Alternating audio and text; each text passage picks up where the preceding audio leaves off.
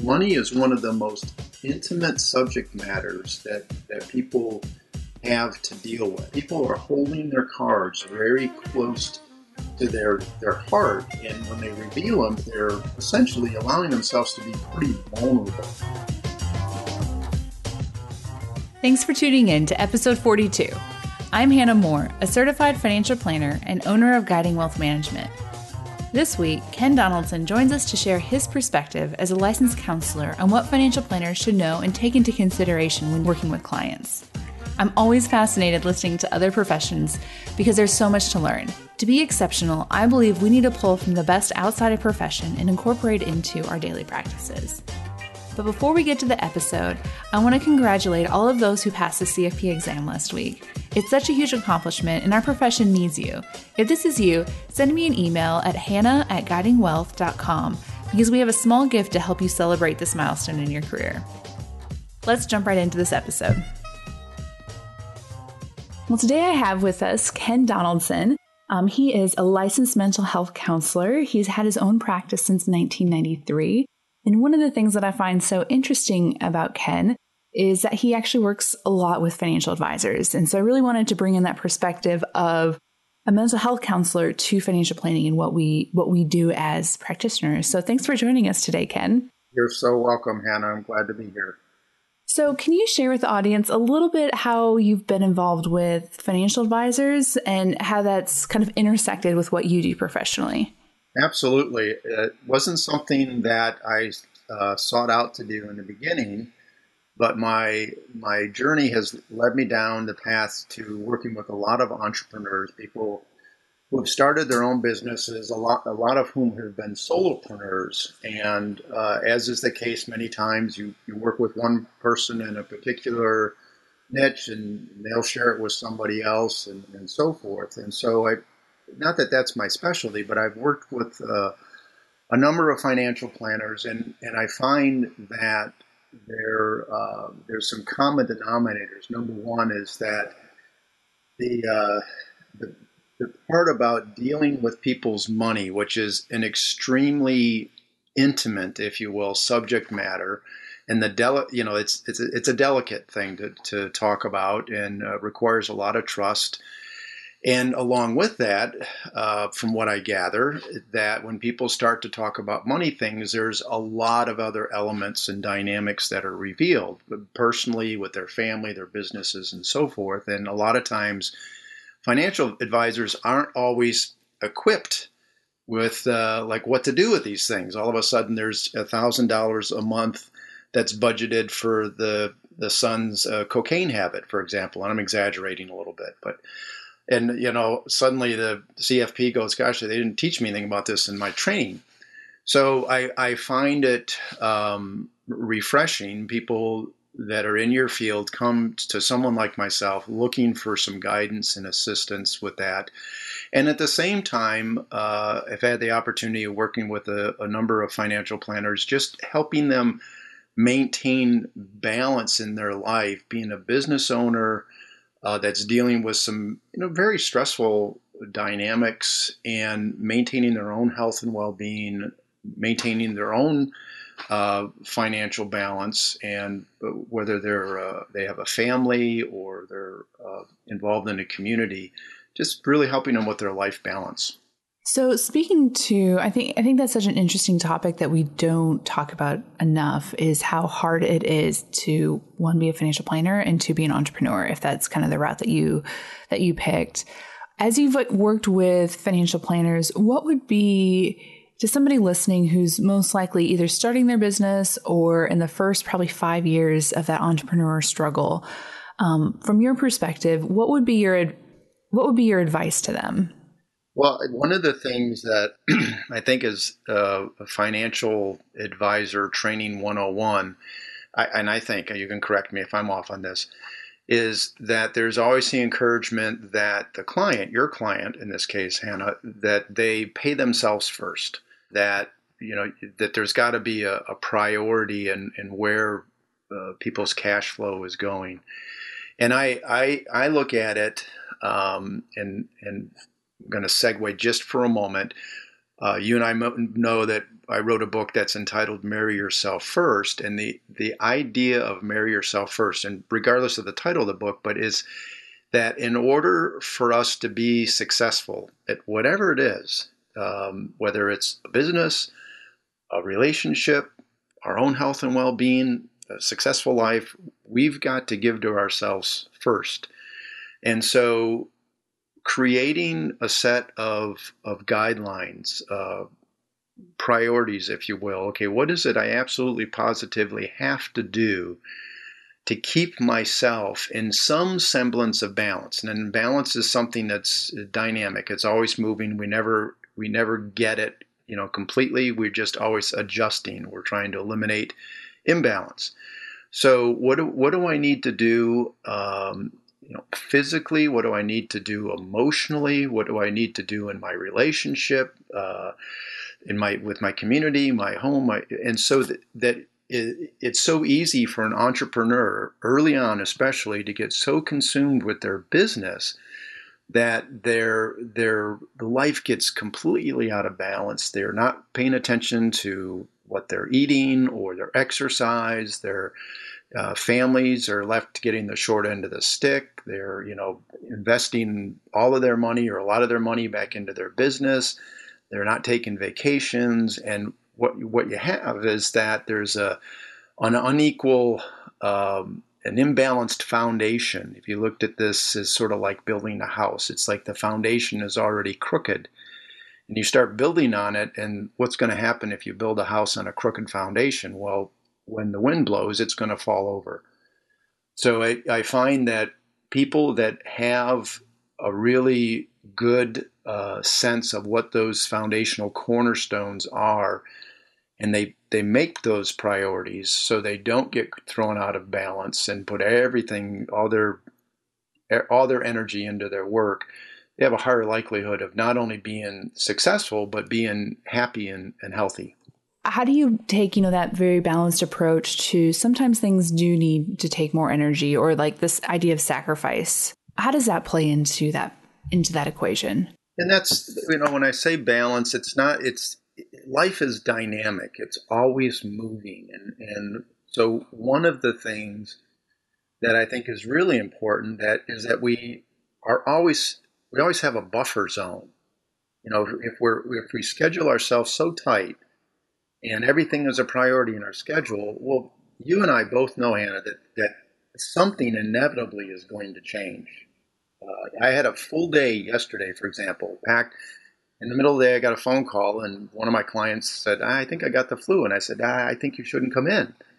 And so I had a significant amount of time put aside for that person. And I didn't really have, a backup. And I thought, well, I got a gift from the universe. Here's my buffer that I didn't make for myself. So I laid down for half an hour.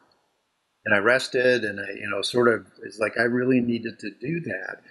Versus if I would have just immediately looked at my to-do list and plugged something else in and, just been doing, probably wouldn't have felt as balanced by the end of the day. So I think, having a plan and working the plan, but recognizing that things are going to change. And so having some flexibility.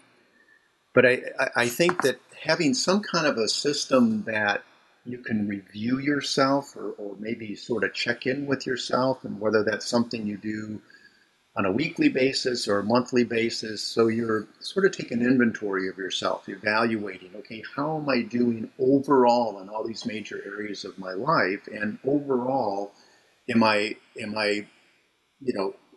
have some degree of balance, or am I leaning in one direction more than the other? And if I am, maybe I just need to be a little bit more conscious about a certain part of my life, or maybe I need to just reprioritize that a little bit. But there's always going to be some sacrifices. There's always going to be things that change. The more things change, the more things change. That's sort of life 101. There's terms being thrown around now about financial therapy and things of that nature. But I really want to talk about, since you are a licensed health care, counselor, what is the difference between therapy versus what financial planners do? And more importantly, like what are the boundaries of each, but specifically like financial planners? Like what do we want to make sure that when we're dealing with clients, like we're not crossing those lines? Right. Yeah. And I think that's a really good question. For example, I'm not trained. I've not gone through any CFP training or any kind of financial advising training. And so if I have a client come in and they start to talk about money issues, my focus is really to look at how are your money issues impacting your health and well-being, the health and well-being of your family, the health and well-being of all those things around in your life.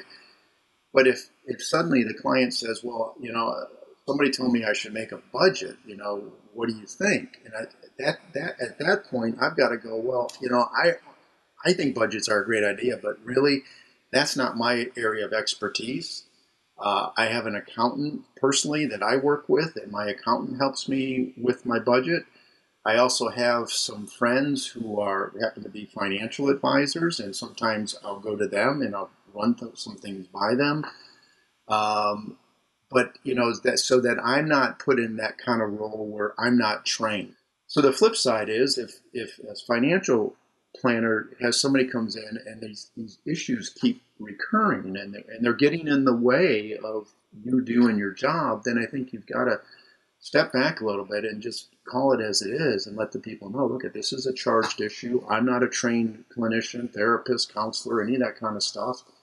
I know what we're dealing with has got a lot of stress to it and a lot of charge, and this is really vulnerable, and maybe you've never done this before. And I have clients that, use counselors, and that can be a good support. And so maybe that may be something to think about if that seems to be the best call. And I think, too, that's where we and I'm going to include my field and your field, I think that's where it's good that we've got a network of other professionals that we're connected with that we feel comfortable referring people to.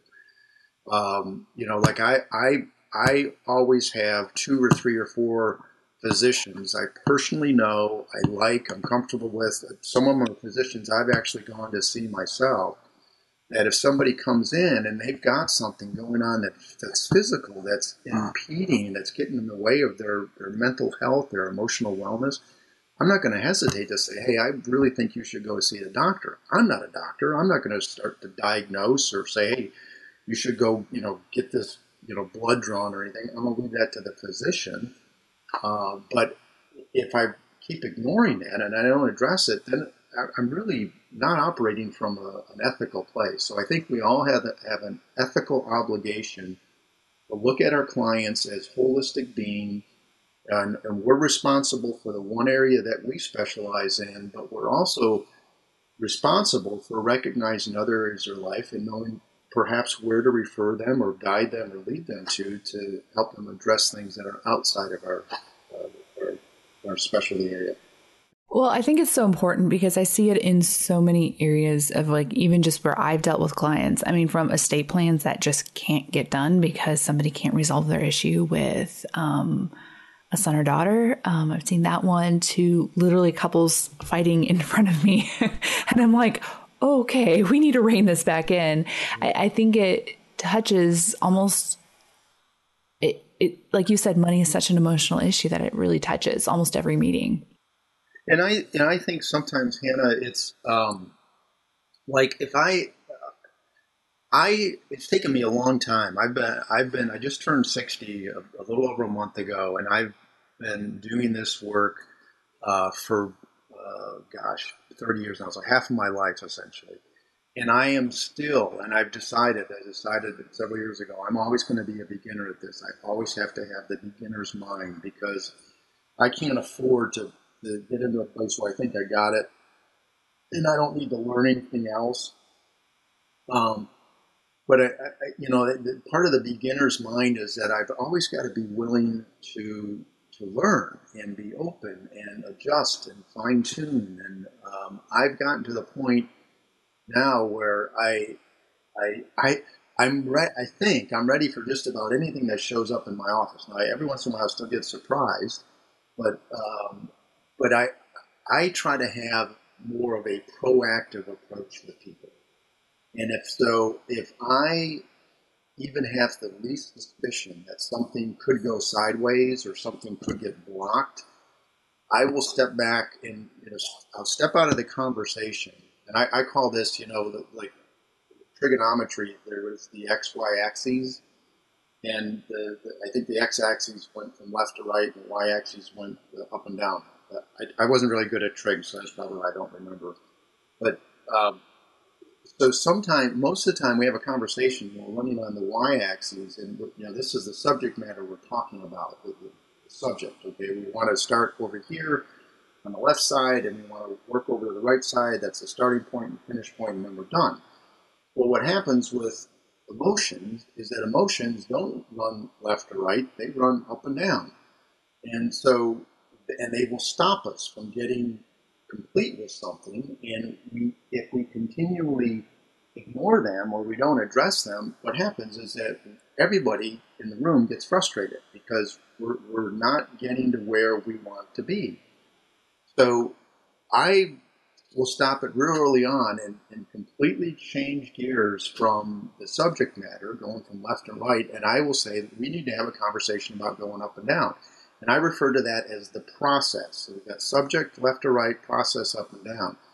You don't have to be a therapist to have a conversation about process. Now, I think therapists are very good at helping people process their emotions, processing their stuck points, processing their cognitive distortions or unhealed wounds, whatever it might be.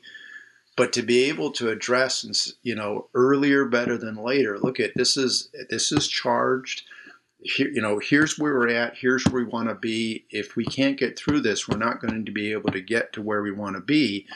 So we either need to figure out how to work through this, or maybe we need to take a break, or maybe we need to set different goals.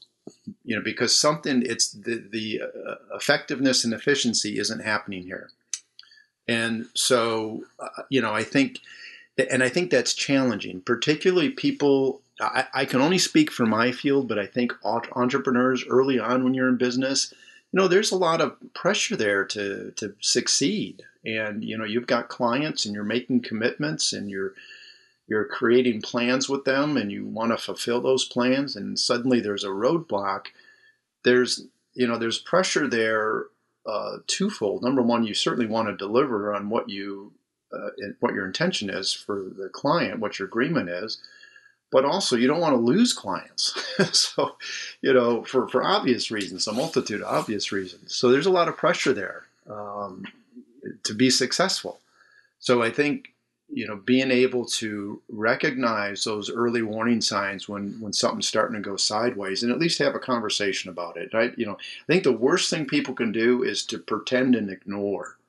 Like whatever's going on in the room is like pretending it's not happening or ignoring it or downplaying it, because your clients are giving you a sneak preview. It's a microcosm of their world and their life. What you see in there is a snapshot of what goes on at home and everywhere else. And so you have an opportunity, and who knows, maybe it's the first opportunity, the only opportunity to sort of intervene and redirect and provide some other information to them.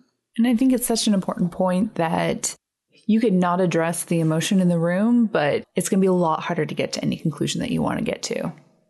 Yeah, and as awkward as it is, and I say awkward, I'm making an assumption that, and this is based on my experience, my personal experience, my experience with many, many clients over the years, colleagues, people I've done workshops and presentations for. We as a people, I'm going to generalize, and this isn't everybody, but generally speaking, we as a people, we are not really comfortable with our own emotions, nor are we comfortable with the emotions of others.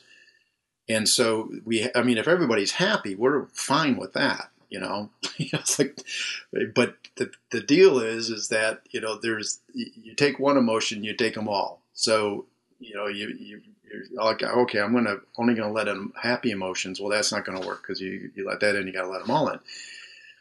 But it's being okay with calling what is, and part of that is, Hannah, that we as the professional, whether it's a counselor or it's a financial planner, um, we've got to have a certain degree of okayness with our own emotions. And that starts with, do I know what I'm feeling? And is it okay for me to be feeling what I'm feeling before I try to, talk to somebody else about what they're feeling? And this really gets into under the umbrella of emotional intelligence.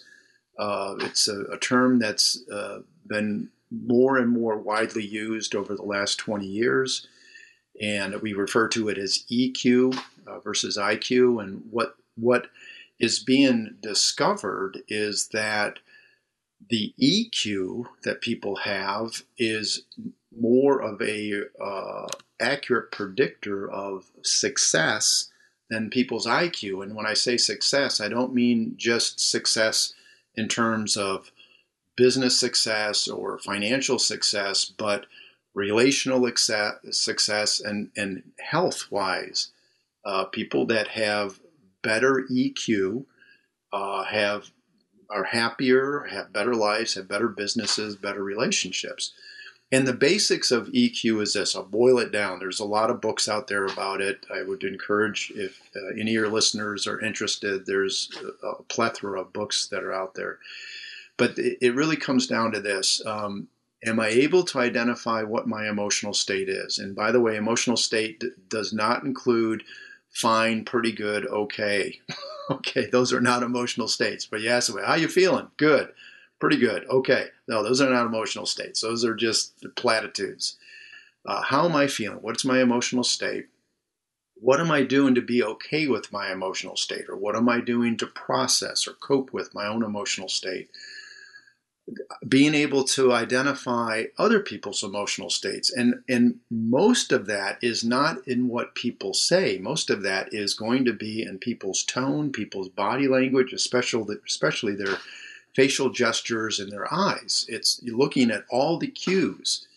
And, it's almost like allowing their body and their face and their eyes to have a mouth, and identifying those things, noticing those things. So identifying other people's emotional state. And then the third part is, how do you bridge a gap between how you're feeling and how they're feeling? How do you, connect with that person? And as the professional, we've got to go into their land. It's our responsibility to leave our land, which means we've got to be okay with our own emotional state. So that goes back to taking care of self first. I've got to be okay with myself emotionally. And I think this is where financial advisors, attorneys, doctors, people that are on the front line with some very stressful interpersonal situations, they come to counselors to get more okay with their own emotional state. Now, I really wish more of those professionals would come and see us to just get, a little bit of assistance with that, so they can connect better. That's the key to really empathizing with people. When you can empathize, when you can really let the person know, I really get what's going on with you. I get where you're coming from. I can imagine it would feel this way and that way. And if you were feeling this way and that way, you'd probably be reacting this way. There's no better experience in the world that people have than to be understood at that deep emotional level. And whether it's, people in my field or your field, we have an opportunity to do that. And so, just being able to have that emotional connectivity, but it starts with, you got to be okay. You got to know what you're feeling. You got to be okay with your feelings, being able to identify other people's feelings and being okay with their feelings. People won't remember what you say. They'll remember how you made them feel. Right. A lot of that's coming to mind as you're talking. Right. Clients that refer their friends, people in their network to you, it's primarily because, it's because you're a good advisor, you're good at what you do, but it's going to be mostly because their experience of you in your office, what it was like, what was the emotional connection. That's why people refer people back. So in regards to your book, Marry Yourself First, that we've kind of hinted at, you say that if you're ready for renewed spark of enthusiasm in your career, top quality relationships and peace of mind every day, that you'll want to discover the secrets of Marry Yourself First. So I've kind of already hinted at this, but selfishly, like, what specific tips do you have to keep the spark of enthusiasm in your career? Right. And I think that, first of all, that's so important. And I would invite all of your listeners to look up the word enthusiasm and look at the roots of that word. And essentially, it's about this godlike or spiritual infusion. I think the Greek terminology is, the God speaking through us, or God speaking within us. But it's this, how do I keep that excitement and the passion, if you will, in my life going? And I oftentimes will draw an analogy of that enthusiasm and that passion. It's sort of like a campfire. And as long as you are putting logs on the fire, the fire keeps going. But you got to keep putting logs on the fire. And if you don't, if you get lazy, you start taking things for granted, or you don't think you need to, or you lose interest, the fire starts to go down. And when the fire starts to go down, things start to get dark and things start to get cold. And if you don't pay attention to it, before you know it, all that's left is, some smoldering coals, and sometimes it just goes out completely. So what is it that we need to do? And I say we collectively, not that I know what everybody needs to do, but what are some core ideas that people can do to stoke that enthusiasm? And I think one thing is to really, looking at the big picture of your life. Okay, certainly it's helpful, and I hope everybody that gets into the field that you're into, Hannah, is excited about what they're doing and is enthusiastic about what they're doing. That doesn't mean there won't be challenges. That doesn't mean that there won't be, days that things might be more of a bummer than the other. But to, really have that passion for what you like doing. But bigger than that is, what's the big picture of your life? Okay, what are you passionate about? Aside from your world of work, what do you have to look forward to? I always like to ask people, like, let's imagine it's your 90th birthday party, and all of the people so this is time travel. All the people that you've had a positive impact on are at this huge birthday party. There's lots and lots and lots of people in this room. And these are people that you've had a direct impact on, or maybe even a secondary or tertiary impact on.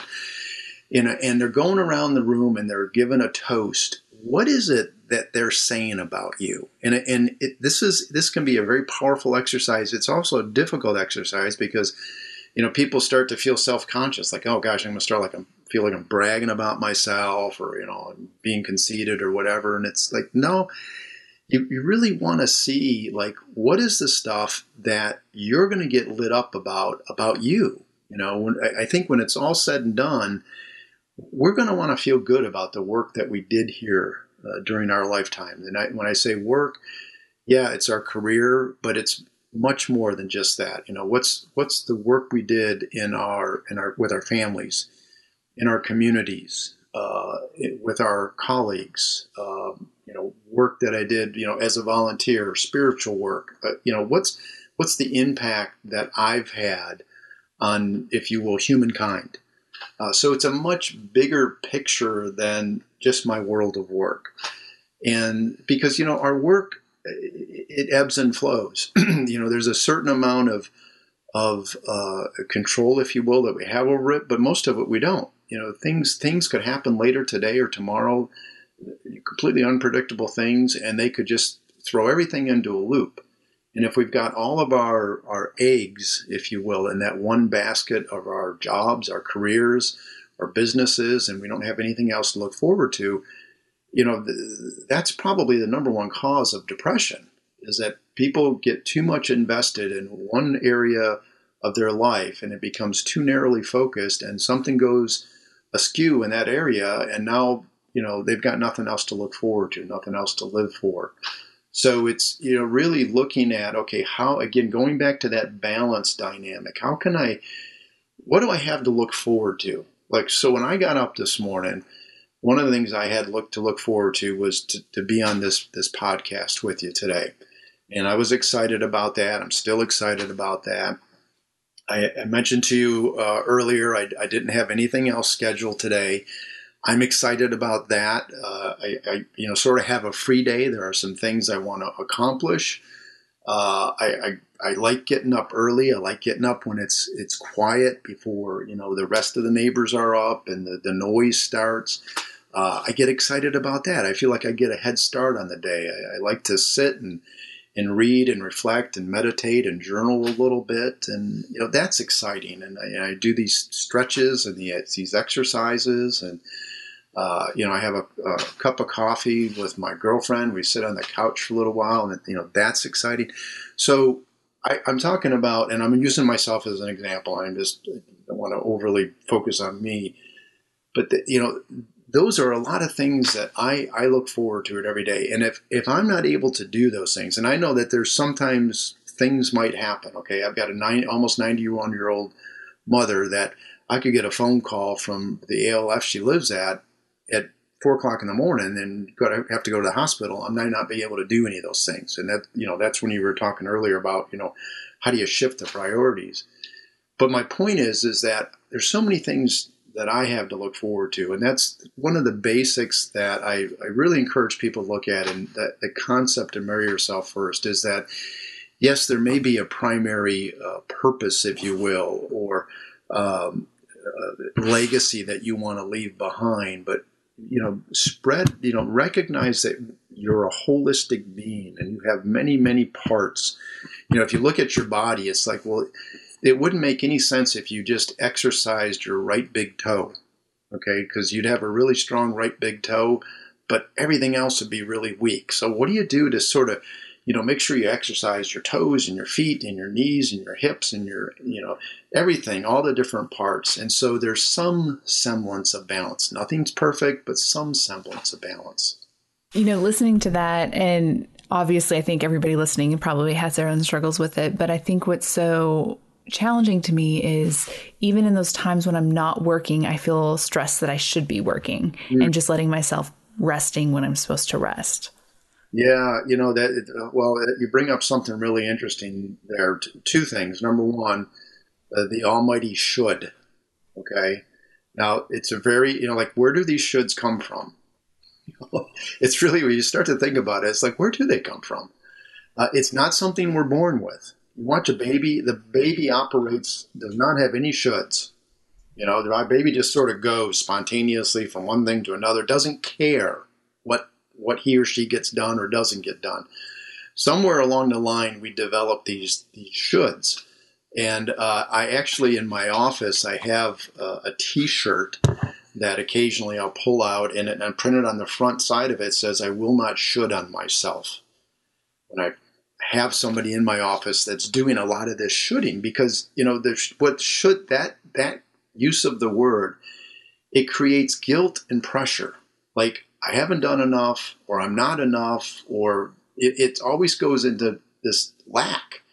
Which if you feel like there's a lack, well, there's instantaneous stress. And so, having some boundaries, if you will, some parameters, some limits. And in this, too, I think it requires the development of some trust and some faith. And I don't mean like religious kind of faith, but some faith in yourself and faith in your business that, hey, you're doing what you're called to do, what you're good at doing, you're doing the best you can. We can always do more. We can always work more. But sometimes working more becomes less. There's this tipping point where putting more energy into something becomes counterproductive, and it starts to have a negative effect on other parts of our lives. So some of this is just silencing the shoulds. It's like, okay, there's that should, and that voice may never go away per se, but I don't have to respond to it. I can, sort of override that a little bit with some of my own, like, I've done enough today. I've done well today. When we're working with clients, we want to see change, especially if they come in with bad habits or And we want to kind of redirect that. So I guess the question is, how do we help our clients change? Well, that's the $50 million question for everybody. I'm in the change business, and you're in the change business. And so I think, and what's ironic, Hannah, is that we are completely wired for change in every way, shape, or form.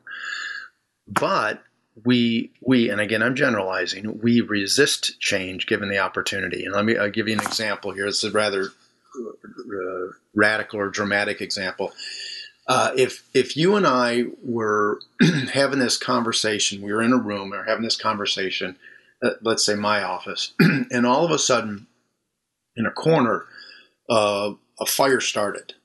Okay, now we had just gotten comfortable, and you were comfortable in your chair, I was comfortable in mine. We're having this conversation, and like neither one of us really want to change anything because we're comfortable and we're enjoying it. But the minute that fire starts, immediately we both go into this, if you will, survival mode. Okay, what do I need to do? What do I need to change to keep myself safe? And in a nanosecond, we'll figure out, how do I either put out the fire, or how do I get out of the room, excuse me, or how do I, call the fire department, whatever it is. But, if we were in the room and you said to me, hey, would you mind getting up and walking around your chair twice? And I looked at you and I said, I'd probably say, well, why? And immediately I'm resisting change rather than just, fulfilling a request. Now, I know that's sort of a silly an example, but people like change. People resist change because people like what's comfortable, what's predictable, what's familiar, and what's certain. Even if comfortable, familiar, predictable, and certain is unhealthy or even dysfunctional. And it's a weird paradox. So I find that I sometimes have to preface things with letting people know that, hey, I'm about ready to have a conversation with you about something that you may push back on. Because most people, when I have this conversation, there's some resistance there. And I, first of all, want to get permission from you. Can we have this conversation? And people inevitably will say yes. And number two, if I'm feeling some pushback or resistance, can we stop the conversation and talk about the pushback or the resistance? And then you put it on the table. Look, we all know there are things we could change to improve the quality of our lives. Whatever it might be, whether it's, gee, I should go out and walk more, I should pray more, I should save more money, I should do more volunteer work, and here you can hear the shoulds already. But recognizing that, bringing it back to, let's ease through this, and let me remind you that, change is difficult and it's going to be uncomfortable, and it's okay because we have to go through change to get to wherever we want to be. It's that old analogy. What was it? People say that definition of insanity: repeating the same thing over and over again, hoping for a different outcome. And I say, if you always do what you always done, you always get what you always got. Nothing changes. Nothing changes. So, and it's easy for us to say, okay, I'll just change that. But we're creatures of habit. We like our routines because they're comfortable and they're predictable and they're familiar.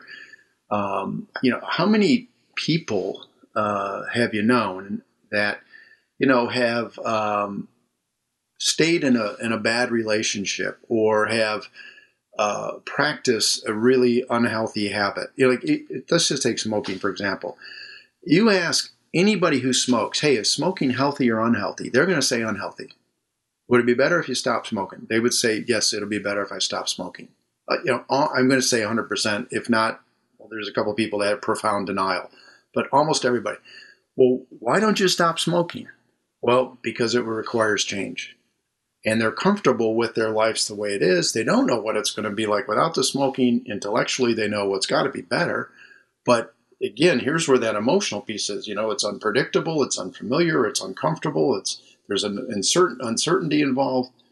So people tend to have a resistance. So I think I go into conversations anticipating that and being able to have a conversation, a sidebar about, okay, this is difficult. I get, but let's just ease through this. It's like, let's not jump into the lake. Let's just sort of put one foot in at a time so we can transition and acclimate into this change.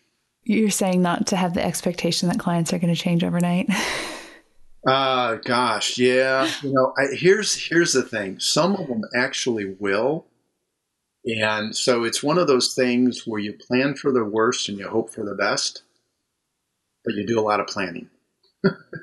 So yeah, that's our nature almost, and part of it goes, I don't want to get into brain chemistry, but part of it goes back into our cave. We all have this caveman brain, and it's, fight or flight.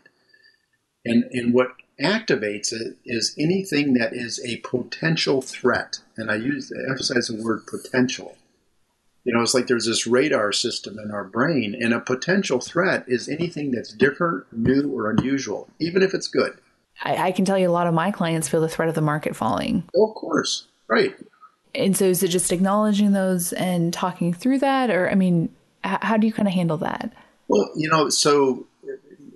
there's something that, everybody would love to have control over the market, wouldn't they? Part of it goes back to, being able to offer some reassurance to people, like, look, things are going to go up and down.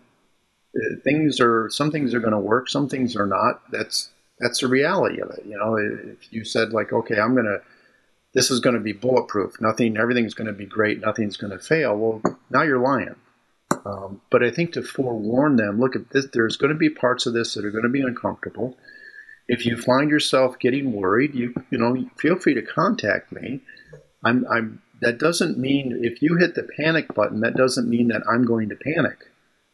Part of my job is to help you through the panic so you're not overreacting, because that's my understanding. That's what a lot of people do. That's seems to be the core breakdown, is that people start to freak out about things and they overreact, and then one overreaction leads to another, and now it's very quick and easy to create a crisis that way.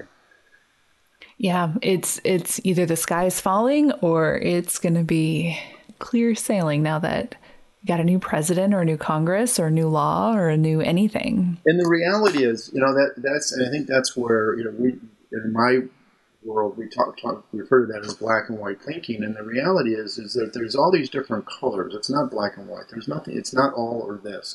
It's these varying degrees or shades, if you will. And it would be nice, and I think that's why people sometimes cling to that, is that we want the reassurance, we want the built-in, and the reality is there isn't any built-in.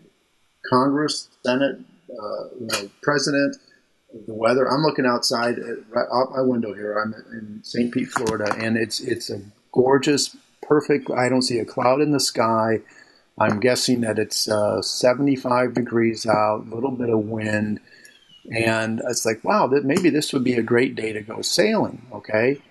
But I could drive a half an hour and get to the beach, and all of a sudden there could be clouds that show up. Well, okay, that's called life. It happens. I don't have control over that. You don't have control over the market. I don't have control over the weather. But we are both in a position that our clients are relying on us for some reassurance and to tether them, to reel them in, to keep them grounded.